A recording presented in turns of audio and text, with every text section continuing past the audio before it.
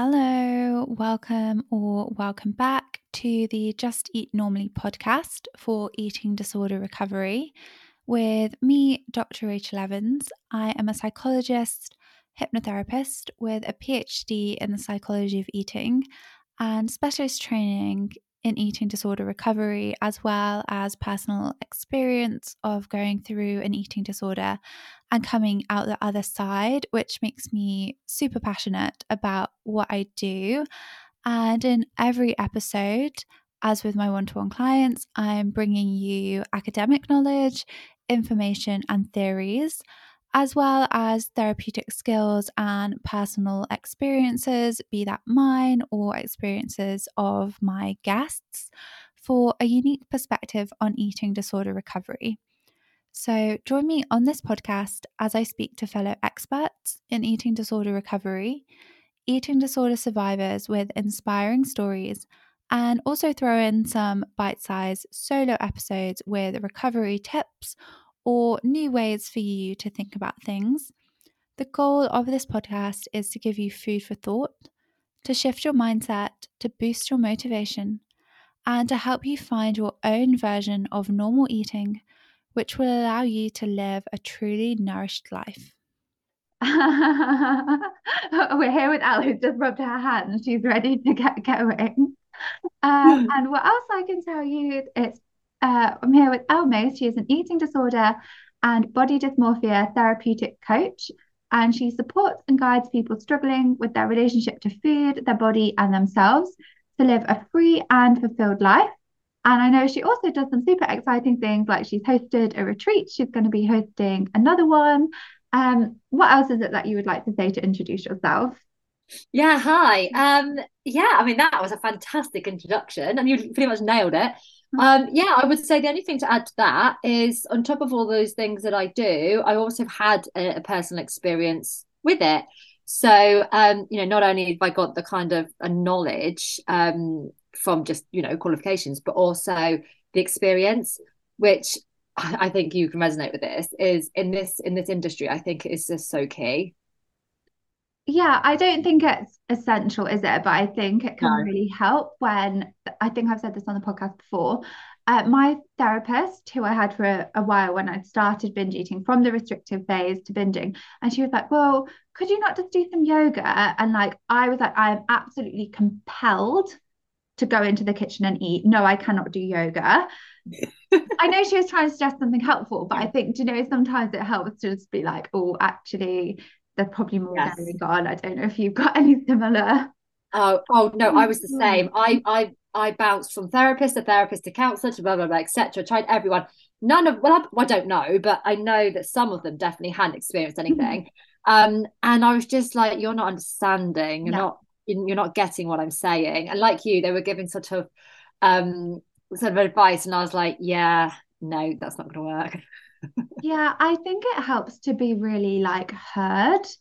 And I Yes. think sometimes as well, we're going to talk about like success, inverted commas, and perfectionism and things. And I think it's hard as a client sometimes when you almost want to please the therapist and do the things, but then you're not able to.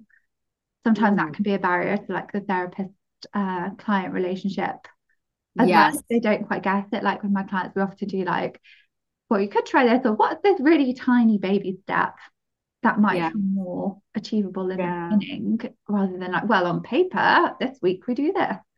Yeah, absolutely. Yeah. And I think that the disordered eating piece, it comes with very specific thoughts and feelings and emotions and behaviors, which I do think if you've experienced them, you can kind of you can understand the power that they have. Yeah, yeah. So we will go into your background a little bit so people could understand like what has been your experience with I guess your relationship with food or body image, maybe exercise or the kind of linked things like when you were growing up. Yes, amazing. So I was struggling from around the age of 11 to 12, but I think my eating disorder body dysmorphia was around before that, but it kind of like presented itself at around the age of 10, 11. And I just started to get really strong feelings low self-worth, of high comparison to other people's bodies. Really trying to do everything I could to change myself, to look better, to feel better, to be better. And so that's when I started engaging in dieting, because that was kind of all I knew, but I didn't even know about it, you know. It's like I didn't even have the knowledge of dieting, but it just seemed like the most sort of like quick action that I could take, and from what I was learning from other people. So I started restricting from that young age, and then that turned into like 17 years of a variety of eating disorders. So during my school years at that little school, and then I went on to middle school, it was very much restriction, so just trying to get by on as little as possible. And I remember so well I would challenge myself to eat like the minimal I could. And I do actually remember one of my days was a GCSE day, so I had to go in and do my exams, and I had 2 Zatzumas for the entire day. I look back now and I cannot believe that I put myself through that. And as a result of that, I left high school with minimal to nothing grades. I couldn't function properly, and my mental health was getting worse and worse. And then I went on to college and I didn't qualify at college because I dropped out, because I was so engrossed in obviously diet culture and my body image. So therefore I wasn't healthy enough to kind of like keep going. But also I was consumed by relationships. So what other people thought of me, trying to be popular, boyfriends at the time, friendships, people pleasing. So again, I was in the super restrictive stage. And then, to be honest, it stayed super restrictive into my mid-20s. With a bit of the like kind of orthorexia piece. So I was really trying to be super clean. I was getting very obsessed with things, and it took over my whole life. And then I started to creep into binge eating, started to get these urges to really binge. I had a bit of binge eating going on. Then I went through a breakup with someone that I've been with for 10 years. And kind of like the very next day, I woke up with bulimia. So I was having these big binges and then these huge urges to purge. And it kind of like literally, I just woke up with it one day.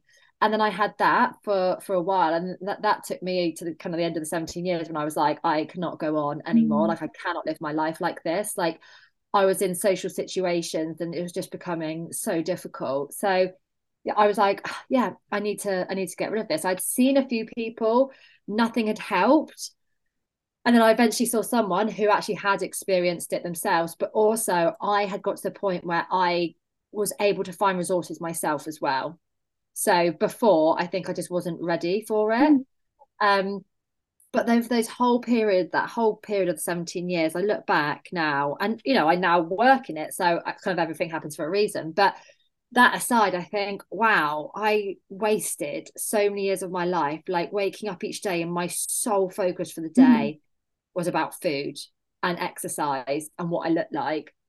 And it just completely took over my life.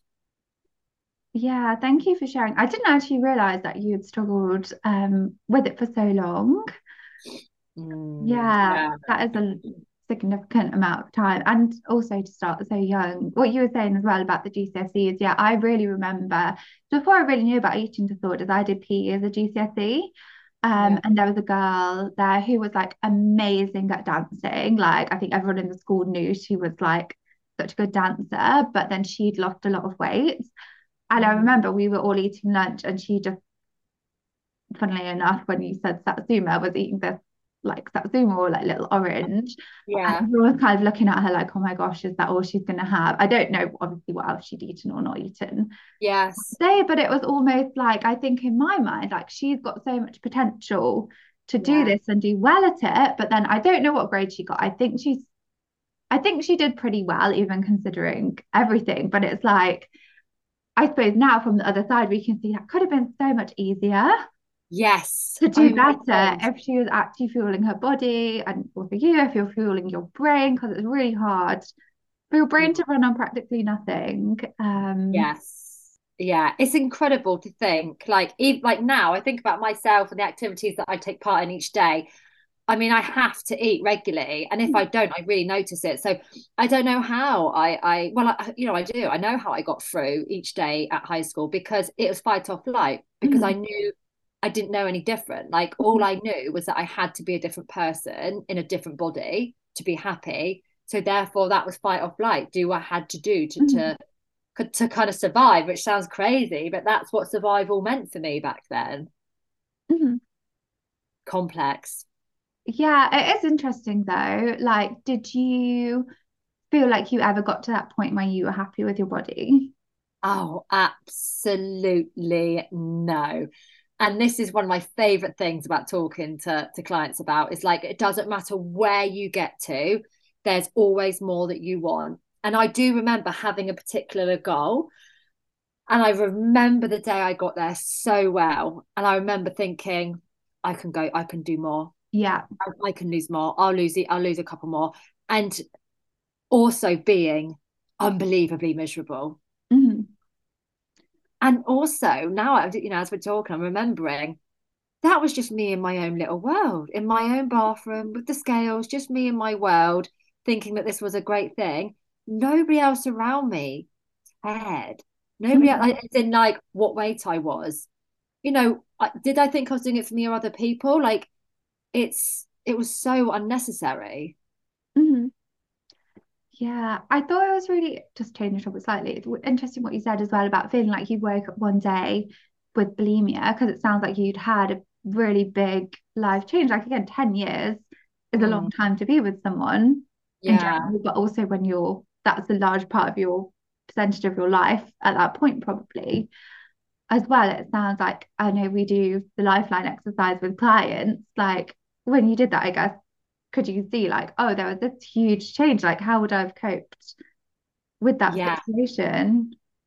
yes, yeah. It totally it's so strange like talking about it because I'm like it really was a matter of deciding we would split up, me getting my stuff, moving back in with my Oh gosh. parents, Hmm. and then the very next day I was literally like overcome with these like well you've had it as well.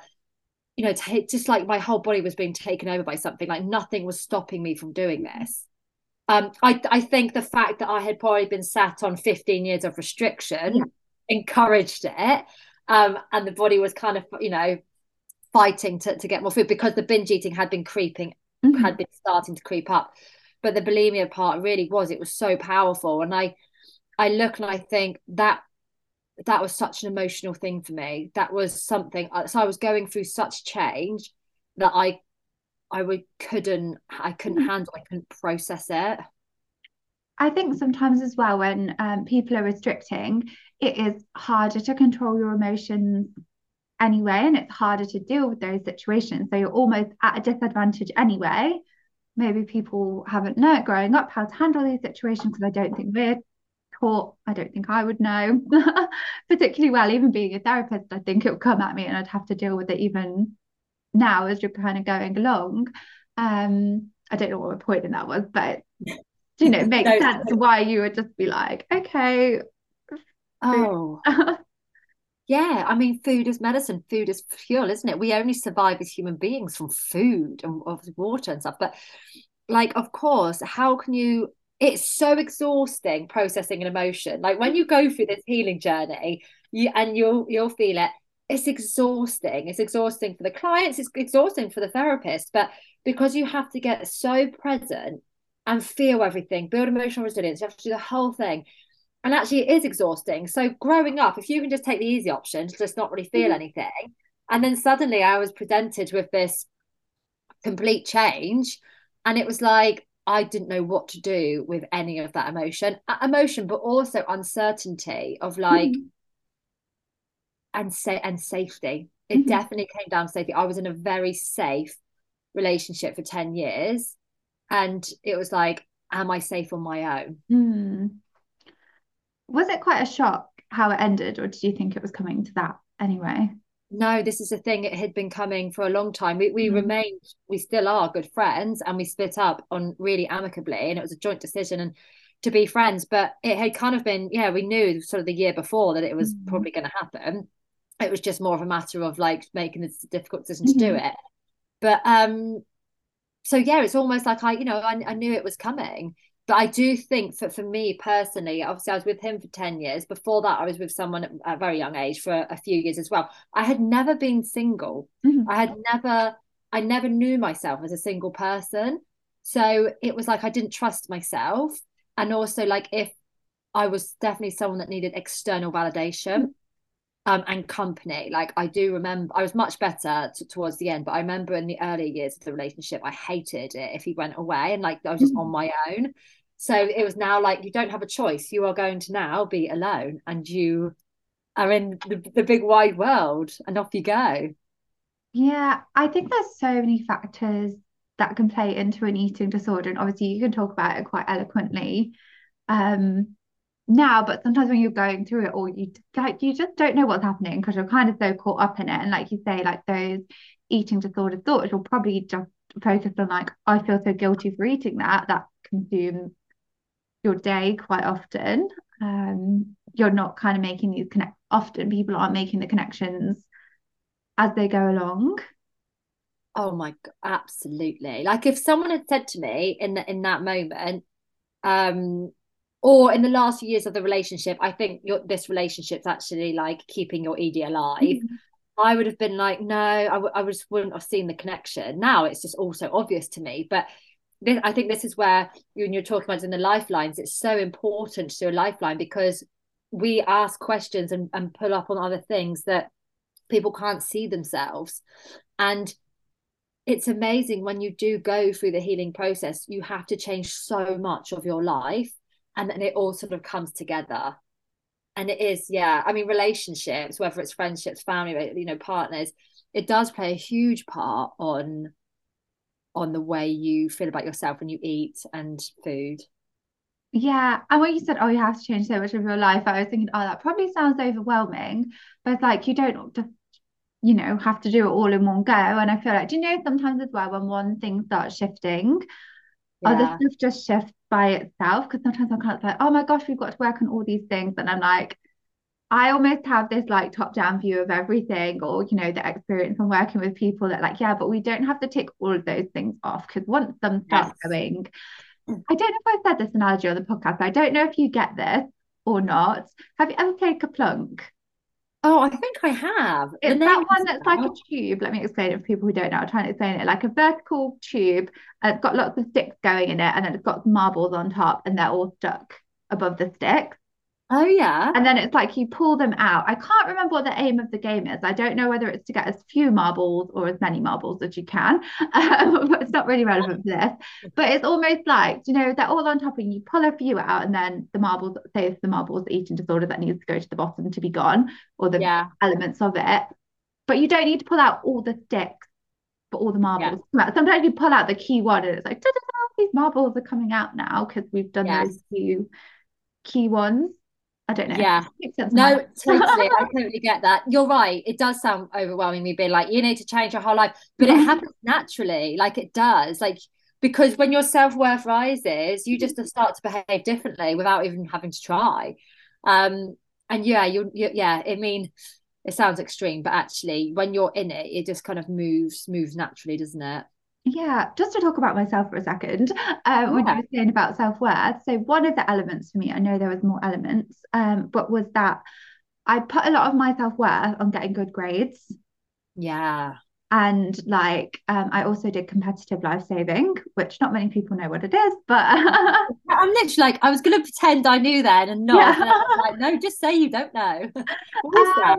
It's basically like swimming, but we do different kinds of races and stuff. And then we have I'll have to put a picture in the show notes because I've tried to explain it before. You might have seen it if you've been to the pool. It's called a mannequin. It's like an orange Yeah. kind of body with no arms and Yeah. legs. Yeah. And Yeah. then you fill it Yeah. with water to varying amounts and do swimming with that. And then the other part of it is they set up like a little scenario of Yeah. a boat crashed or something. And then you and your team have to go in and then you get marks for like how well you communicate and how well you treat injuries and Oh, everything. It's like less on one hand, I was going to say it's less serious than swimming. Obviously, it's serious if you had to treat someone in real life. But it's less competitive. It's competitive, but less like, what's another word for competitive? Do you know swimming is like quite, I feel like this is explaining quite this competitive. self-worth. Like you explaining this to me is stressing me out because if I was Oh there, I'd be like, I have to win. no. I'm so Well, I competitive. was also like that. But no, it's quite good fun. It's everyone is really friendly. Like if you go to competition, Yeah, someone's ill on the team, people would swap team members. Like yeah, I had a lot of friends from that, from my club, from other clubs. I did that from when I was like 12, yeah, when I finished uni. And then I'd done various diets and things, and looking back, I'd gone through periods of like tracking all my calories and stuff, but then I'd like switched out of it mm, again. But I think when I left my master's and I left life saving, then it's yeah, almost like I transferred my self-worth to like how my body's gonna look, or like yeah, what I'm gonna eat. I must eat healthy because I wanted to go into health promotion. yeah, And I think if I'd had that internally, the self-worth about like I am enough, or those cheesy affirmations that I didn't really believe, that maybe it wouldn't have gone yeah, to an eating disorder. So I think that self-worth piece is really important, because I think people pin on their job or relationships, and like you say, that external validation. Yeah, just think it sounds so cheesy, doesn't it, when you talk about self-worth or self-esteem and these things, but it's really important yeah. for resilience. It's so important. I mean, that's what like I underestimated the connection between self-worth and the whole food and body piece. Like, and actually, like, I don't think I've ever had a client who's not suffered with low self-worth to some extent and not had the other things going on. So yeah, it really is. And like you say, self-worth, the word, it's a bit of a buzzword at the moment, isn't it? And it's a bit like self-worth, self-care, la la la. Love But it's yourself. I know.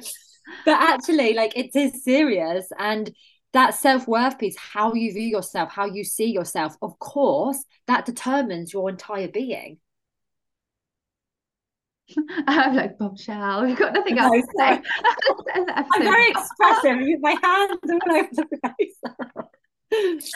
Yeah. Yeah, so I guess, what do you, obviously without going into stuff that's confidential, see with your clients in terms of we were going to have the topic of like success and eating disorders, and how do you think those things go together? Yeah. Yeah.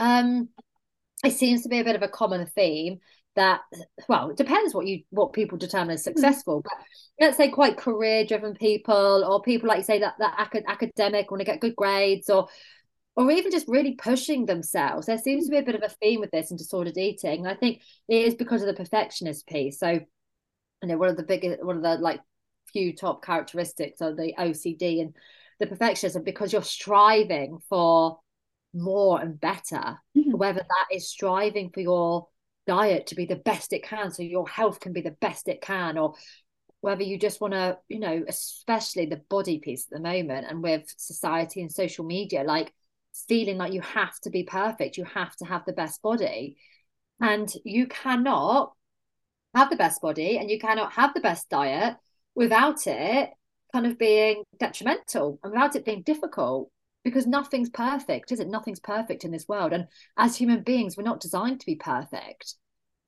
So it's not going to be. And I love that sentence of if you're healthy, diet is causing you stress, and it's not healthy. Mhm. And if you're looking for a perfect diet, that is going to be stressful. Mhm.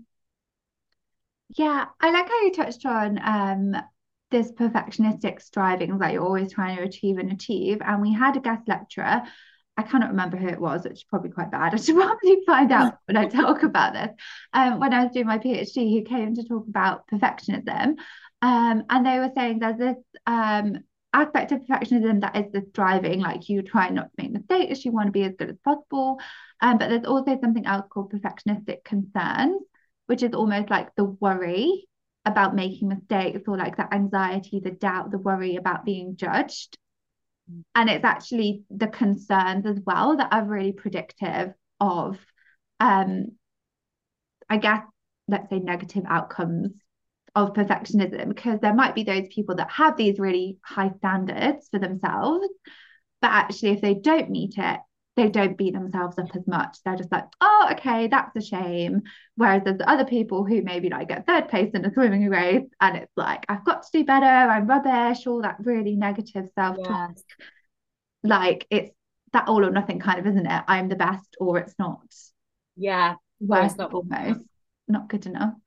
Yeah, it's so difficult, and some people put this on themselves, and it hasn't come, externally or and from the environment. But I think what is also difficult is when this has been your environment. So you've had parents or grandparents or siblings, and it's it is this sort of like worthiness equals that success piece. And of course, like if you've got a parent who is really driving you to do better and then you don't meet up to their expectations, of course, all you want is for your parents or carers to just love you and to accept you. And then if you have that feeling of that you're not because of those reasons, that has a profound impact on somebody. I think what's really interesting is I remember, this is a confusing, it's going to be confusing. So my grandma, on my mum's side, saying to me about my granddad on my dad's side, Oh, okay. but to her, like when I was doing the life saving, like about I was doing it for my dad really and trying to like, because he always went to training with me, like he did some coaching. I did a competition in Canada. He like came to watch it and stuff. Like almost, I can't think how she phrased it now, but like not that's a bad situation or she shouldn't be doing it, like almost Yes. to be careful for me and to be Yes. careful about it. But I don't know if I was or not. I didn't realize at the time, but it's almost like I think when I've talked to my dad about it, he was only pushing me because he thought that's what I wanted. Yeah. So it was almost an accidental, I don't know what the word is, loop. Yeah. Somehow that I was doing more because Miscommunication. I was like, oh, but I want to do well and like make my family proud and stuff and make myself proud. And he was trying to help me do better because he thought I wanted to, but then it was kind of pushing me Yes. too much Yeah. sometimes. Yeah. And it's hard, isn't it? Because also he might be going off his own experiences where he maybe stopped something earlier than he should and he regrets it when you're older. And I know that I definitely have regrets looking back and think, I wish my parents had pushed me to carry on with that a bit more or whatever. So you can't really get it. It's hard to get it right. But I think there is definitely that line between like a parent pushing their child too much.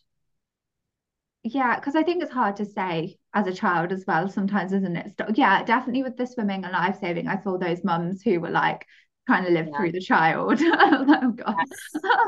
Yes. Yeah. Oh, absolutely. Well, it's yeah. I mean, it's you. Yeah, I see it around the football pitch as well. The dads are just get so passionate about it. But it's you. You can't force. The more you force a child to do something, the more they're going to rebel and not want to do it, and the more they're going to lack confidence. It's not going to benefit anyone then, is it? Yeah. Obviously, like you've got two kids, haven't you? I've got a baby, and probably is just about trying to do your best, isn't it? Because I think that's another area that you could put that almost perfectionism. And then you look on the internet and there's one thing telling you to do one thing, another thing telling you to do the complete opposite. And that's a side note, but that's another minefield that can get stressful. For Yeah, yeah, definitely. That parenting thing is so true. Like you do compare yourselves. You watch other people with their kids out and about dealing with the situations with their kids, and you think, what would I do in that situation? You do want the best for your kids, but also you kind of have to chill out and kind of just surrender to it all. But yeah, it's definitely been interesting. Actually, this is a conversation for another day. But going back to our food piece, me having my kids was knowing that I wanted kids was the biggest thing for me changing my food, because I knew that even if I thought I was doing a good job of hiding it, yeah. I couldn't have had my old relationship with food and my kids now. Yeah, it just maybe we'll just go off on that tangent. I did have another question, but hopefully I'll remember it later. Um, I guess so. You mentioned that shift in terms of recovery, like you wanting it, you feeling like I can't do this. Yeah. anymore, and having kids. Was that wanting to have kids? I guess, was there anything else that played into that? And how did it go when you decided, all right, I want to recover? Was it like fairly quick? Did you feel it took ages? Like, what was that like for you? Yes. The biggest shift I think was the fact that I knew I wanted kids and I couldn't have this. The thought of being pregnant with Mhm. bulimia was like, I don't know how I'll be able to do that. Yeah.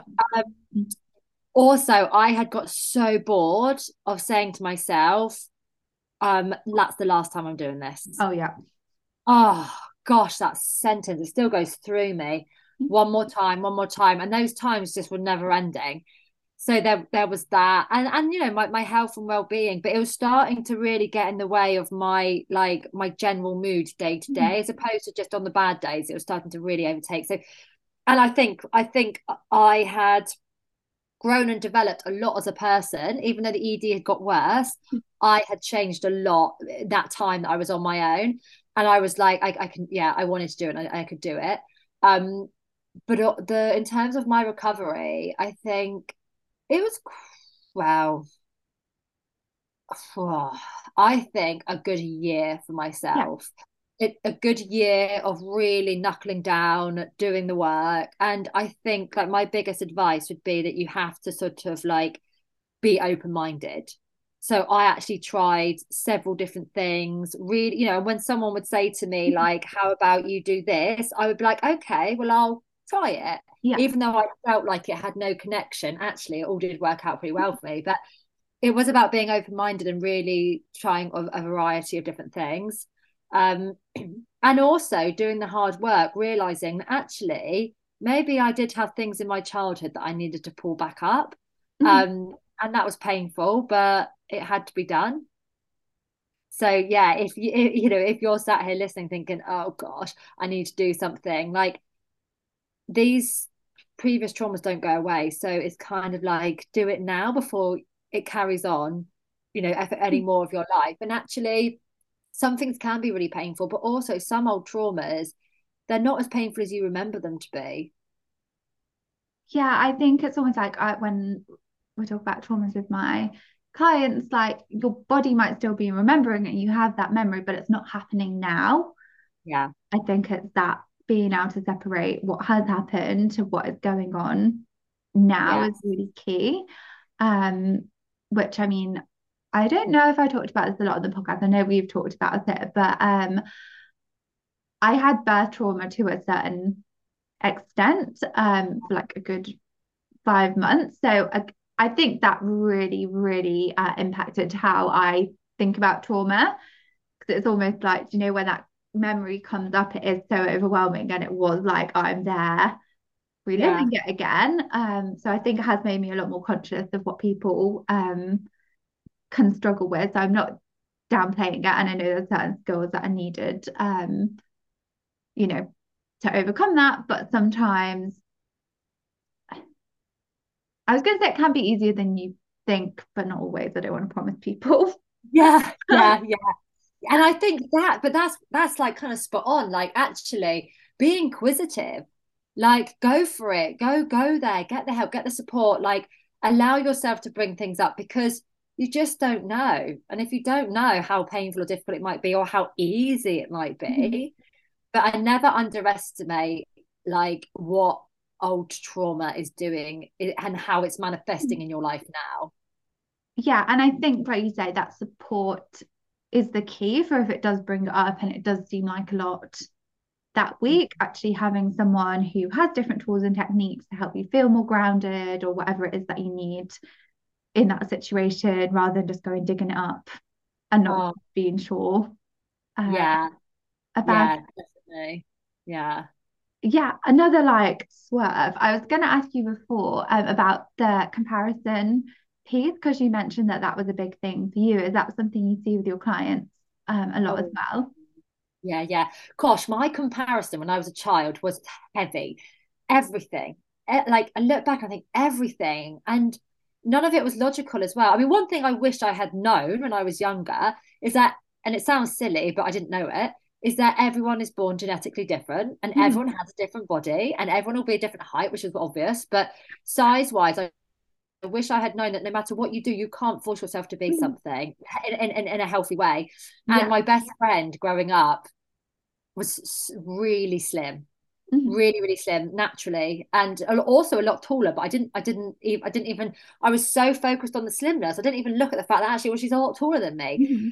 But I just would compare everything she would do and everything she would eat, and just try and copy her and just try Mhm. and do it and try. But the comparison is so big, and actually, when you can get out of that behavior, but also habit, like I think with the comparison thing, it can often just be a habit that Mhm. you just allow your mental state to just um to take over in these situations. But definitely, and then because that's once you can get rid of your comparison, that saves a lot of energy and a lot of Mhm. brain space. Yeah, I think one thing that I do if I notice that I'm comparing now is just remind myself like I don't have the whole picture and the whole story about it. You know, you were saying like, oh, you didn't think about your friend's height, or do you know if people are comparing what they're eating about Mm. this, which is kind of what you were saying about your friend. There's a lot more going on. She's taller. You actually don't know what she's eaten when she's not with you. You don't know how she's moved when she's Yeah. with you. And also, I guess you know now, even if you copied her, you wouldn't get the same outcome as she did. So I guess like my comparison now is probably to people on Instagram doing stuff with their business, and I'm like, oh, they're doing so much, or they're doing this and that. But like, I don't know what's gone on behind the scenes. I don't know their different skills and everything. I just have to remind myself that it's Yes. pointless to compare. Yeah, it's just such wasted energy. And like you say, like I definitely think with like the whole food and body piece, when we see someone who we think looks like they have a perfect relationship with food and body, it's highly unlikely. People thought that about me when I was younger. And I'm like, wow, they had no idea I was in the thick of an eating disorder. And people would always say to me, I wish I ate like you. Mhm. But yeah, definitely. And with the whole, like, I mean, the whole comparison with everything, like you say on Instagram, you just don't know. You only, and especially with Instagram, things like that, you only see what the person wants you to see. You don't see the stressing out behind the scenes and and the whole lot. And but also, if someone is in a great place, maybe they're at the end of their journey and they've already done the hard work. Yeah, I don't think it's intentional. Sometimes it's intentional on Instagram, isn't it? People portraying themselves a certain way, but then the other hand is like you can't put every minute of your life and everything ever on Instagram, otherwise you wouldn't just have time for No, anything else. So yeah. So unfortunately, we do have to cut this one short. There were quite a few more things that I wanted to ask you, so maybe we'll do a part two at some point next year. But what would you say to someone who came to you and said, "I just want to have a normal, oh, I just want to eat normally." That was it. just want to eat normally. Yeah. So I would say, firstly, um, that's 100% doable. So, like, if you just want a car, I would firstly determine what does normal mean, because actually, like, normal for everyone is so different. How I define normal is being able to kind of eat kind of intuitively. So, eat when I'm hungry, stop when I'm kind of satisfied, as opposed to like over full, but also not have the moral dilemmas and the whole like headpiece about what the particular food is I'm eating. So that to me is normal. So if someone was asking, do you want to eat normally, that's what my response would be. Find out what you want from normal, and then also trust that it is doable, and trust that you can have the relationship with food that you want to. It just takes time, tools, knowledge, and a lot of kind of just like rewiring the programming, rewiring your mindset and all your behaviors. So it is all doable, and you can have, like, when you say normal as well, that relationship with food, for me, I think I remember being asked something similar. And I was thinking, I just want calm and I want peace around food. So a calm and peaceful life. And actually, my client said the exact same thing yesterday. So actually, if you want calm, you can create calm. Great. Thank you so much. Where can people find you? You can find me on Instagram at I am Elle Mace. My website, www.elmace.com. Yeah, that's really the two main ones. I've got a TikTok, but it's frustrating. Oh, I did not venture into TikTok. It's a work in progress. Thank you so much. Oh, it was lovely. Sorry we got cut short. The internet cut out, but there we go. Such is life. Move. Bye. See you later. Thank you for listening to the Just Eat Normally podcast. I hope you found this enjoyable, interesting, and insightful and informative. And if you did, make sure to subscribe to hear the next episode.